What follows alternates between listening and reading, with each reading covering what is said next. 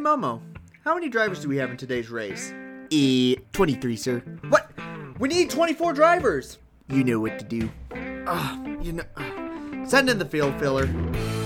Welcome to the NASCAR Field Filler Podcast. Get all your news, results, and updates on NASCAR every week on this channel. You've tried the best, now here's the rest. Let's fill the last row with our host, Vanilla Wafers. Hello everybody, welcome to the bottom of the playlist with Vanilla Wafers, and welcome to the Field Filler Podcast. Hope you're all doing really well. It's Wednesday, you know what that means. It's time for some good old history, as today we're going to be talking about probably one of the worst races in modern NASCAR history. Now don't get me wrong, NASCAR has had a lot of races that have been pretty mediocre at best. Basically anything with a Gen 6 car is usually could contend on this list. But I'm talking about a race that was so bad, and when I mean bad, I mean it ruined the legacy of the race kind of bad. It doesn't get any harder than that. I'm not talking about the 1969 Talladega race because that was the first ever race, so it could only go up from there. I'm talking about Indianapolis Motor Speedway in 2008. Some of you may have seen this race before. If so, I apologize. It's not a good one, and it's okay. The announcers apologize as well. So if you haven't heard of this race, you're in for a treat because we're going to look back at one of NASCAR's worst races in modern NASCAR. We're looking about $34,000 in tires. To put it politely, it's been a struggle. Oh, trouble. Kevin Harvick has hit it hard. Yeah, that looks like it could have been a problem with the tire. We're seeing this tire wear. It doesn't look like it's getting any better. Let's get down to Mike Massar. To never have this tire here before, not come and do an open test and work on these things, work on the tires, it's pretty darn disappointing. We had a great car today, and I feel bad for the fans there. Matt Kenseth's around. He knew he had slowed down. He blew a right rear tire. NASCAR has had a huge collection of races that will stand the test of time.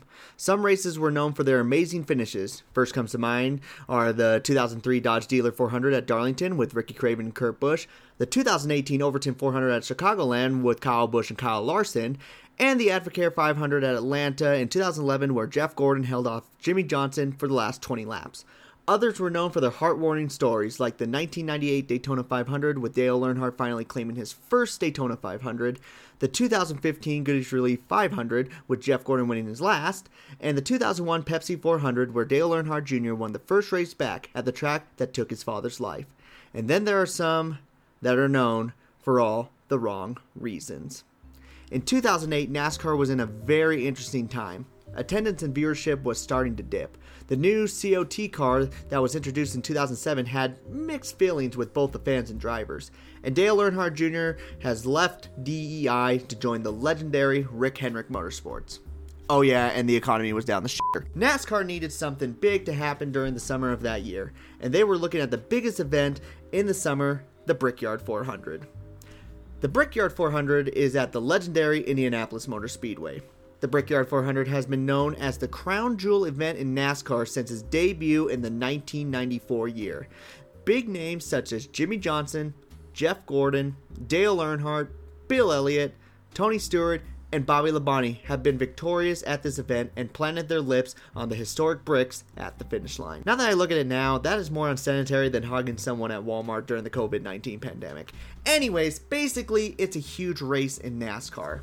In fact, it was considered for the longest time to be the second biggest race of the year, only second to the Daytona 500. But nowadays, it feels like another race trying to fill up the 36-week schedule. Why is that the case? What caused the richest race of the season to become the lackluster event in the year? Well, the 2008 Brickyard might have a lot to do with that reason. As I mentioned earlier, the COT, which is the Car of Tomorrow, Generation 5, was launched in 2007 and ran a handful of races, including short tracks, road courses, and one of the Talladega races for some reason. One thing that the Car of Tomorrow had was way more downforce, which caused a major problem with the wear on the tires. Greg Stucker, Goodyear's director of racing, said the new car created some unexpected challenges. NASCAR did a bunch of testing at multiple tracks to make sure Goodyear was prepared for the new downforce. One track that was off the schedule for testing was Indianapolis. This was a head scratcher for many as Indianapolis is known for their abrasive race surface since the repave in the early 2000s. NASCAR rolled the dice and said, f it, let's just hope that the drivers know what they're doing and hopefully the tires will stand out. There should be nothing to worry about for this track. Why would there be? It's just the hardest on tires. It's the last weekend of July and 47 teams are looking to put their names in the history books as they travel to Indiana to run the Brickyard 400. During the first days of practice, drivers are noticing that the track is taking a major toll on the tires. However, all the teams know that Indianapolis is known for being rough on the tires the first day, so not many drivers and crews are concerned. However, as the second day comes and goes, two-time champion driver at the time, Jimmie Johnson, notices that the track is not laying down rubber, and the track is blowing the rubber away like dust. Drivers and officials start to realize that they have a big problem on their hands, as the tires are getting so worn that they won't even last halfway through a fuel run before blowing out. NASCAR is in trouble.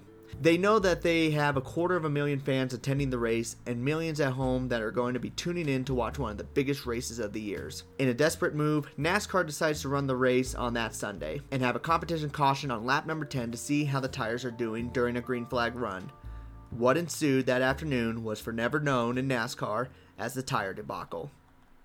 It's July 27th and the fans are starting to pile into the racetrack. Two-time defending champion Jimmie Johnson was able to hold off the veteran Mark Martin to take the pole. In the second row, we have the winner of the Daytona 500 that year, Ryan Newman on the inside, with Kasey Kahne on the outside. In row number 3, we have the four-time winner of the event, Jeff Gordon, and the second Gillette Everham car of Elliott Sadler. Row 4, we got Kurt Busch in the iconic Blue Deuce, and Jamie McMurray in the Crown Royal number 26. And in row 5, we got the top dogs in the Roush camp, Carl Edwards and Matt Kenseth. It's a good mix-up of drivers, and there are plenty of stories and candidates to make this a good race. The only thing holding this race back is the 4 lumps of rubber that sit below the cars. During the warm-up laps, you can hear the fear and stress in the voices of crew members and drivers on how the tires will hold up. Everyone is keeping their fingers crossed, hoping that the tires will last in this race. The green flag drops, and fans and viewers are already seeing that there is a big problem. The cars are not running at their full potential, as drivers are taking it as easy as possible to make sure to make it to the first competition caution on lap 10. Unfortunately, we see an early caution on lap number 5 with Michael Waltrip and Paul Menard. Some drivers come in early to get tires while others stay out. Green flag drops again with another competition caution at lap number 14. This time they made it to the competition caution. Well, sort of. Kurt Busch and Kevin Harvick wreck hard going into turn 2 due to a tire problem right before the competition caution gets thrown out. As teams change tires, they notice that the tires are already cording in just under 10 laps of green flag racing. Teams are feeling a bit uneasy, but NASCAR decides to make the next competition caution on lap 32, about 5 laps more than the first competition caution. That went as well as you might have expected. 3 cars blew tires within a couple of laps: Dale Jr., the leader, Mark Martin, and Juan Pablo Montoya. As teams come in to assess the tires, NASCAR and teams knew that they were in trouble. Almost all the tires were worn down to the cords, even though drivers were running conservatively throughout the run. Drivers and teams realized that they were racing on ticking time bombs ready to blow any second. At this point, NASCAR was trying to do anything they could to save the race. The only problem was they wouldn't tell teams when the next competition caution would be until a few laps into the green flag run, causing frustration between NASCAR and the teams. Lap number 48 comes and we have another tire blowout on the 13-lap run. This time, it's the 2003 champ, Matt Kenseth. The blowout is so severe that most of the right side was shredded off the car.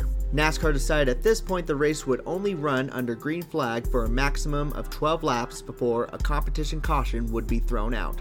Basically, the rest of the race was a bunch of 25-mile shootouts where the cars could only run on a conservative level. The racing was getting so bad that the announcers and track officials were starting to apologize to the fans for how bad the racing was. In the end, Jimmie Johnson was able to win his second Brickyard 400 in a race that ran under caution for 1/3 of the time. The longest green flag run was about 13 laps, and to put it lightly, the fans were pissed at NASCAR. Nobody really remembered Jimmie Johnson taking the victory that day. Everyone only remembers the tire debacle. Ever since this embarrassment of a race at one of the most prestigious tracks on the schedule, the Brickyard 400 has never been the same again.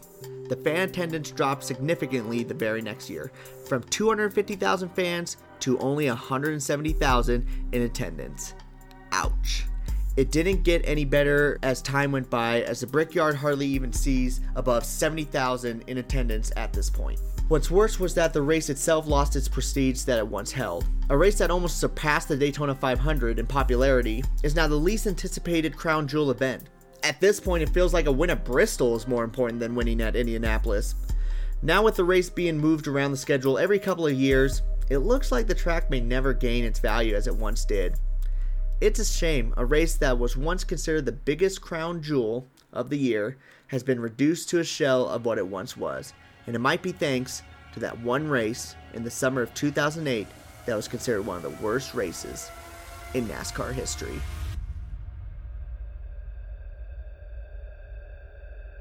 And that will conclude today's story. I remember watching this race when I was 12 years old, and even then I realized, oh my gosh, this race was a horrible one. So like I said, you guys don't need to watch the race. Just watch some highlights on YouTube if you are truly curious, but don't watch the full race. This was honestly a lot of fun though. I'm actually really happy that I was able to do a little bit of a story time for you guys and talk about one of the worst races. Maybe here in the future I'll do some more stories about races that were either more entertaining, had more historical value, maybe other bad races. I know there's a few. So that will conclude today's episode. Thank you so much for listening to the best and trying out all the rest. I've been able to fill up the last few remaining minutes of your time, so I'm going to pull the car right on in and collect my last place winnings, and I'm out. So you all take care. This has been the Field Filler Podcast.